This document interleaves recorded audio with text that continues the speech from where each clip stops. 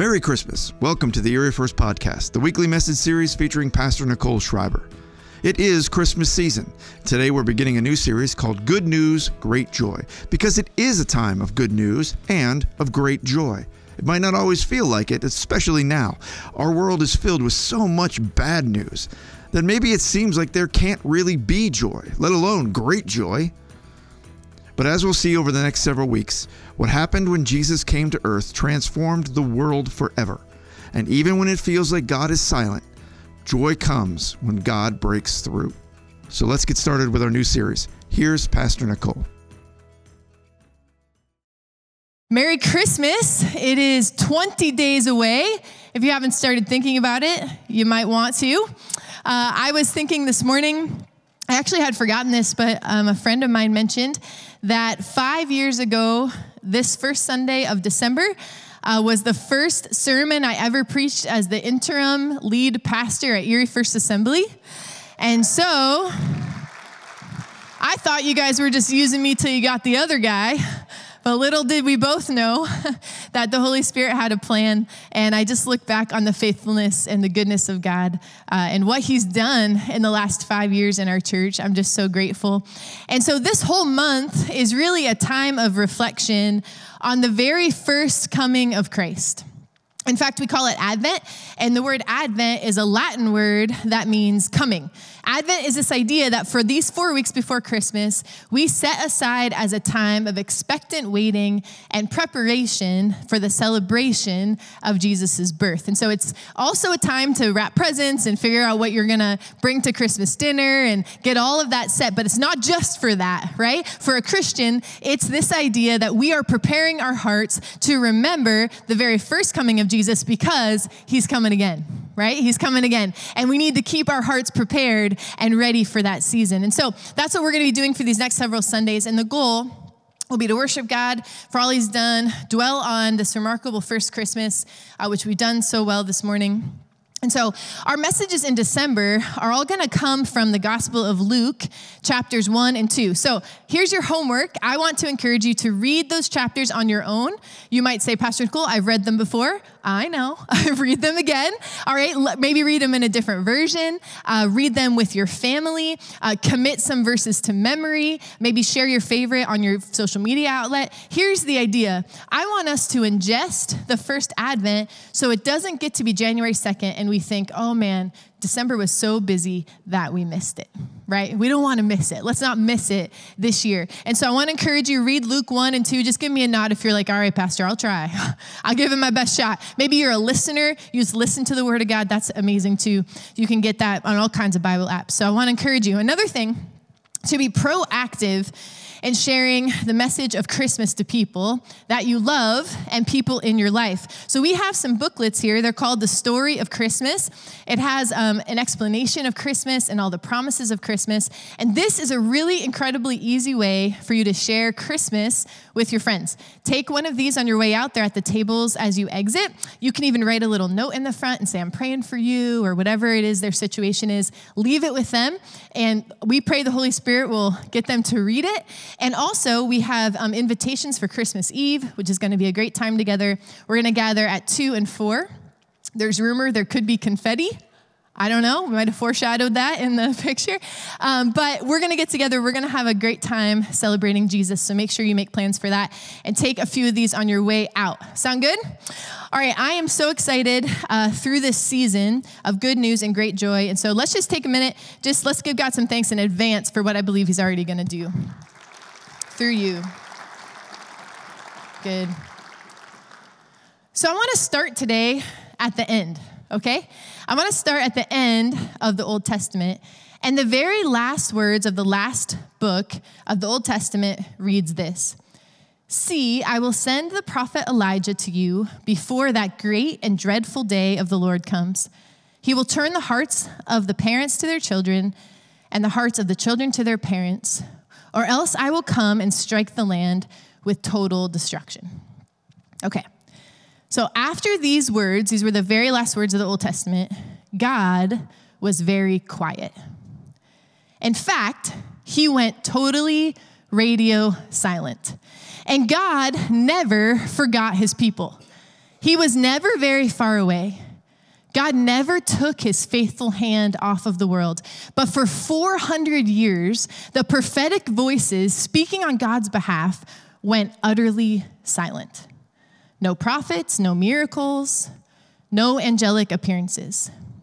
And this passage in Malachi shows us how God assured his people that he would send Elijah to Israel again before the end of time. In fact, in anticipation of this prophecy during the 400 years of silence, many Jewish homes would literally set a place at the table for Elijah at their Passover meal. Okay, so imagine your Thanksgiving meal or your Christmas meal, right? You would literally set another place at the table, a plate, a cup, a chair, and you would say, I'm just gonna leave this here in case God sends the Messiah this time. I'm just gonna make sure that we're ready as a family, that if the Messiah walks in my front door, I have a place setting for them and a drink for them. And they did that just in case he might come. Just in case they were ready. That empty chair and that full cup that was never drank was a testimony to the anticipation of Elijah's coming. Now listen, that's faith, right? I mean, that's faith. Some of you don't even set a place at your table for your uncle who you know is always late. Okay, and that's a person that you know their phone number. Okay, this is faith, generation after generation, expecting God's promises to be true, wanting and believing for the Messiah to come, literally pulling up a chair, literally filling up a cup. So in Luke 1, we're about to see that 400 years of deafening silence completely shatter. We're about to watch God burst back into the scene, fulfilling all of his promises, the way that he always does. But before I read Luke 1, as I was studying the scripture, the Holy Spirit said, wait, don't go too fast. Don't go too fast, because the first takeaway that we actually have before we even read the text, the first applicable point is found in the silence. What do you do when you can't see God? What do you do when you can't hear God or you can't feel God? What is your typical response when there seems to be a period of inactivity, when God is not moving the way you expected to him, when there's a season of silence in your life spiritually? What do you do? Well, the Jewish people showed us what we should do. He showed us how to respond to silence. The Jewish people set a place at the table and filled up a cup. They said, have great faith and anticipation that God is faithful and he will never fail you. And he came once at Christmas and he's coming again. And if he says he's going to show up, he will. That God will always accomplish his purpose, that God is sovereign over all of history, that God is in charge, that God is always on schedule. You can get a little excited about this. I hope it's making your heart leap a little bit this morning, because here's the reminder: even if you're in a season of silence, you should set a place at the table and fill up a cup, because God does what he says he's going to do. And every promise he has made will come true. Yeah, just thank God for that truth this morning. Go ahead. So good. All right, so now we can actually get to Luke 1. Let's start in verse 5. In the time of Herod, king of Judea, there was a priest named Zechariah who belonged to the priestly division of Abijah. I looked up how to say that, just so you know. His wife Elizabeth was also a descendant of Aaron, and both of them were righteous in the sight of God, observing all the Lord's commands and decrees blamelessly. But they were childless because Elizabeth was not able to conceive, and they were both very old. Okay, so this tells us Zechariah and Elizabeth, they're from the tribe of Levi in Israel. Zechariah was a priest, but not one of great renown. I mean, he wasn't very popular, but specifically, he was a country priest. Now, if you were like me, when I first read that, I was thinking of like cowboy boots and a hat, but I think it's a little different than that. He was a country priest, but interestingly, he married Elizabeth, who was the equivalent of a pastor's daughter. She was a priest's daughter. And so they were very righteous before God. They were the real deal. Both Zechariah and Elizabeth had a real heart for ministry, and they were a very committed spiritual couple. But verse 7 tells us a little bit more, adds some details. It says they were childless, and they were both very old. Now, having children back then was different culturally than it is now. There was this tremendous stigma attached to being without children. In fact, many people thought if a woman was infertile, they were suffering the judgment of God because of some sin that she had committed, which is obviously so untrue, obviously full of error. But at that time, the community, the culture projected those false beliefs on women who were childless. And so while some people were judging or scoffing or questioning Elizabeth's faith, God was working on a miracle. Because God was about to give them a child. Not just any child. He was going to give them a prophet for a child. Not just any prophet. He was going to give them the greatest prophet who ever lived, who would come in the spirit of Elijah and would fulfill a 400-year-old prophecy that the whole world was waiting for. Elizabeth was about to give birth to John the Baptist. And when I read that scripture this week, the Lord just so clearly, the Holy Spirit told me, you know what? When we're waiting, God is preparing. When we're being questioned and criticized, God is paying attention. When it's silent, God has not left. And the prayers of Zechariah and Elizabeth are about to be answered in a way that they could never, ever dream. Okay, are you on the edge of your seat? Because here we are. Pretend you've never heard this before, okay? Verse 8. Once, when Zechariah's division was on duty, and he was serving as priest before God, he was chosen by lot, according to the custom of the priesthood, to go into the temple of the Lord and burn incense. And when the time for the burning of incense came, all the assembled worshipers were praying outside. Okay, so let me give you some context on this.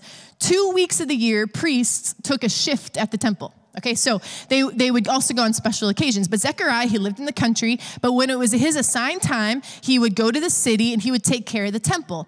Now, there were about 18 to 25,000 priests at the time. Okay, so there's a lot of priests. And so some priests, when it was their 2 weeks, they got to clean the porta potty, okay? Like that was their job. They got to pick up around the building, right? They got to make sure that everything was good. Some priests had various capacities. Only very, very few got to go into the temple because you only needed so many people to do the sacrifices. I think it was even more competitive than a fantasy football draft, if you can believe it, okay? I mean, you as a priest, you really hoped that you would get an important task when it was your 2 weeks of the year. In fact, not every priest even got to enter the temple once in their life. I mean, there were just too many. And so if you were chosen, you got to go in one time, and it was a big deal. It was a high, incredible honor. And so here's Zechariah. He's an old man. He probably wondered if he would ever get inside the temple for one of his shifts in his lifetime. I mean, it had been a lot of years, and he hadn't been picked yet, and not everyone gets picked. And so these verses show us that Zechariah's name got chosen by lot to burn incense in the temple. So let me tell you what that means. What is casting lots? You might have heard that in the Bible before. Well, Bible scholars believe, I have a picture here, that back then they would gather smooth stones or sticks. They would distinguish them by color or symbols, and they would essentially throw the stones, and whatever the predetermined sign was would indicate the answer. Or maybe they would shoot an arrow, and whichever circle it landed would make the decision. Okay, so you thought casting lots was like this big spiritual significant thing. Nope, it was pretty much like shooting an arrow in the dark, okay? It was as if they were throwing the dice. That would be a contemporary culture thing, or flipping a quarter, or drawing names out of a hat. In fact, the word lottery comes from the same root word as casting lots. And lottery is a random choosing of numbers to award money to a winner. Okay, so that's literally, casting lots was completely by chance. So there is a detail in the middle of these verses that I literally can't stop thinking about, because I really believe it's life-changing. It's course-altering. There's a detail in the middle of Luke 1 in these 3 verses, and I want to show you, and I need you to act excited, okay? Because this is like blowing my mind this week, all right? So in verses 8 through 9, it says that Zechariah was chosen by lot to go into the temple this one specific particular time. Here's what the Holy Spirit showed me this week. This means that every other time, for decades, when the lot had been cast, God, in his sovereignty, made sure it never fell into Zechariah's favor. That every other time, his name that would be in the running to be the priest who gets to go inside the temple, God himself made sure he lost.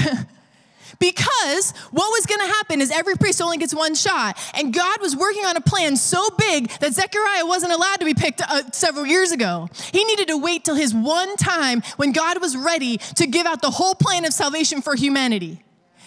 And so can you imagine, every time the lots are cast, Zechariah goes home disappointed. Oh, not me again. Zechariah is praying, Lord, please let me maybe be inside the temple this time. And he's not chosen. His prayers are going unanswered. And every time Zechariah is wondering, well, what am I doing wrong? Like, what is it about my life that God, I'm devoted to you. I'm doing everything that you asked me to do. Yet God is actually working out perfectly the plan of salvation for all of humanity through Zechariah's felt disappointment. Zechariah wasn't being picked to go into the temple because God didn't hear him. Zechariah wasn't being not picked to go into the temple because God wasn't listening. God was listening. Not because God didn't like him. Oh, God loved him. And certainly not because Zechariah wasn't working hard enough or a good enough priest. God had a plan bigger and better than what Zechariah could ever see or know in front of him. You know, it's one thing to look back and say, oh, God, I see your faithfulness in my life. I see how you worked out all these things. And I think it's valiant to trust God for your future and believe that, God, you're going to figure this all out. I trust you. But you know what I think the most difficult thing to do is trust God's sovereign plan in the now, in the today, when that door is still closed, when that season is still silent, when you keep walking away from a situation thinking you've prayed enough that you're going to get that breakthrough, and now you're like, well, I guess it's just not for me. I guess I must be doing something wrong. I guess I haven't lived up to the standard that God wanted me to. I guess he's not hearing me. I guess he's not listening. But do you trust God's plan for right now? Like, do you believe that he has what you need for today? And closed doors and seasons of silence do not indicate that God is not working. Don't translate unfulfilled dreams and hopes as God not working on your behalf. Because if Zechariah could come here today, if he could testify to you about that day, this is what he would tell you, that you never know what God is setting up. You never know when an angel is about to break through the atmosphere and meet you in the middle of the temple. So let's read Luke 1:11. Then an angel of the Lord appears to him, standing at the right side of the altar of incense. And when Zechariah saw him, he was startled and was gripped with fear. But the angel said to him, do not be afraid, Zechariah. Your prayer has been heard. Your wife Elizabeth will bear you a son, and you are to call him John. Man, Zechariah's first temple experience does not disappoint, okay? An angel shows up. That doesn't happen to everybody. Zechariah meets an angel in there. And that angel says, listen, he calls Zechariah straight by name. And he says, I know that you're childless and barren and disappointed and confused, but God's going to send you a son. And not just any son, your son is going to break the 400 years of silence that the whole earth is experiencing. And you should name him John, and he's going to be special, and he's going to be unique, and he's going to be filled with the Holy Spirit in utero. All right, so let's read verse 14. It says, he will be a joy and delight to you, and many will rejoice because of his birth. For he will be great in the sight of the Lord. He is never to take wine or other fermented drink, and he will be filled with the Holy Spirit even before he is born. And he will bring back many of the people of Israel to the Lord their God. And he will go on before the Lord in the spirit and power of Elijah to turn the hearts of the parents to their children and the disobedient to the wisdom of the righteous, to make ready a people prepared for the Lord. Okay, remember, Zechariah is a priest. He's been teaching Malachi all his life. He's been teaching the people. Malachi 4, verses 5 and 6 that I read to you a few moments ago. And so the angel is literally quoting this Old Testament prophecy, and he's saying, listen, the angel's saying, do you remember? You've been teaching everybody to set the place at the table and fill up the cup because I'm coming? Well, guess what? I'm coming, and I'm coming through you. And can you imagine Zechariah's brain just like literally exploding in the temple? Like, wait a minute, what? Because I went into the temple thinking I could never have a child. And now this baby boy will be the forerunner for Jesus. He will preach repentance. He will create a desire and expectancy for the gospel. And this good news, this son named John, the angel says, will bring joy. He will bring joy because after John comes the greatest gift for all of humanity, Jesus. And that theme of rejoicing and gladness is repeated over and over through Luke's gospel. And you know what? I think one of the reasons it is because there was 400 years of silence. They were kind of down and out. They were probably starting to question, how many generations can your grandma and your great-grandma and your great-great-grandma say that something is going to happen, and you start to fade away with how to believe? And Jesus says, look, we're going to break through in Luke 1, and with that is going to come joy and gladness and great joy for all the people, and an even bigger joy. And not just joy like Elizabeth and Zechariah are going to like kiss their little cute baby and smile when they coo and barf all over you. And like that's all adorable, right? When they're little. Not just that kind of joy, but this eschatological joy, this joy that they've been waiting for, the entire world has been waiting for, the arrival of the Messiah. Like this isn't just joy that fades away when the kid doesn't get as cute. This is joy that's going to come, and it's going to be it's going to birth out of the church, and it's going to give us and show us that what Jesus said would happen, what God said would happen is happening. That what he says is true. And I just love this moment in the temple because isn't this just like our Father? That when he breaks through the darkness, it's all joy. It's rejoicing. It's hope. And this morning, I just wonder how many of you would say, you know what? I need joy today. Like I need a breakthrough of joy. It's been a hard season, or I don't even know why I'm feeling so low, or God's been silent and I just don't fully understand what he's doing. But I need a breakthrough of joy. You know, on the night Jesus was born to Mary, an angel appeared to her too. We're going to talk about that more in detail next week. But in Luke 2:10, the angel says, "Fear not, for behold, I bring you good news of great joy that will be for all the people." And John the Baptist was just the forerunner for the king. When Jesus came in the manger, that was the fullness of joy that would be born. And I love the joy that is coming along with the Savior. Once we have come into relationship with Jesus, that joy can't be taken away. That's not circumstantial joy. John 16:22 talks about this. It says, "So with you, now is your time of grief, but I will see you again, and you will rejoice, and no one will take away your joy." And I just love this. The skeptics, the scoffers, they can't take away your joy. The critics and the trolls on social media, they can't take away your joy. That doctor with the biopsy report can't take away your joy. Your difficult spouse can't take away your joy. Your straying children can't take away your joy. The political climate, school shootings, unemployment, racial injustice, financial disaster, theological controversies, COVID-19, unfulfilled dreams, the memories of your own failure. Listen, nothing, no one. Add to that list what you're dealing with. Nothing can take away your joy. Because God comes and he breaks through the darkness just like he did for Zechariah, and he brings joy, not just emotional joy, but this deep-rooted hope that basically says, listen, the fact is that Jesus has come and Jesus is coming again, and his promises are true, and we know how the story ends, and there's victory and hope, and that's why we sing joy to the world. The Lord has come. Everything else is a hot mess, but the Lord has come, and we believe that because of that, we can hold joy. Let earth receive her king, and let every heart prepare him room, and heaven and nature sing. And so here's how we're going to end today. I'm just going to ask you in just a minute right now, just all across this room, if you would just say, you know what, I just need a breakthrough of joy. Like maybe I've been following God for a long time, or maybe I'm dealing with a tough situation, or the holidays are just extra hard for me, but I just need a breakthrough of joy, and not the kind of joy that anything can take away. I just want that. And once you raise your hand, I'm just going to pray over you. I'm just going to pray for a fresh dose of joy into this Christmas season. And so right now, would you just raise your hand, just right where you're at? There's nothing to be embarrassed about. And you would say, I just need some joy all over this room. All right, keep your hand up. Let me pray for you right now.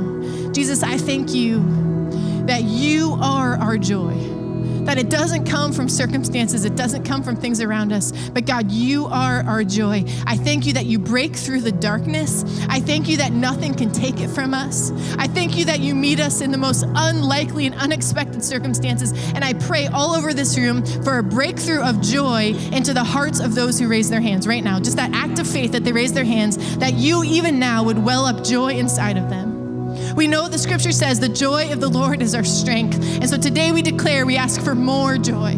Joy to overcome the silence, joy to overcome the disappointment, joy to flood in and change us. God, would you do what only you can do? We can't muster it up inside of us, but God, you can give it to us. And so, Lord, with our hands raised, we ask for it today. More joy. We just say amen this morning if you agree with me. Amen. Hallelujah. I want you to listen to this song that Allison actually wrote. This is an original song that talks about making room for an unexpected king around Christmas.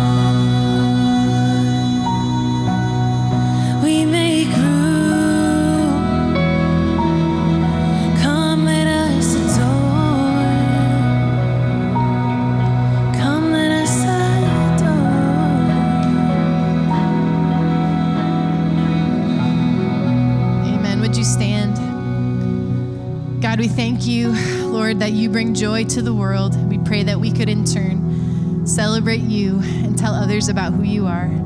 It's in your awesome name we pray. Amen. Amen. Hey, grab some booklets on your way out today. Get those in the hands of some people that need to hear about Christmas, and have a great week. See you Sunday.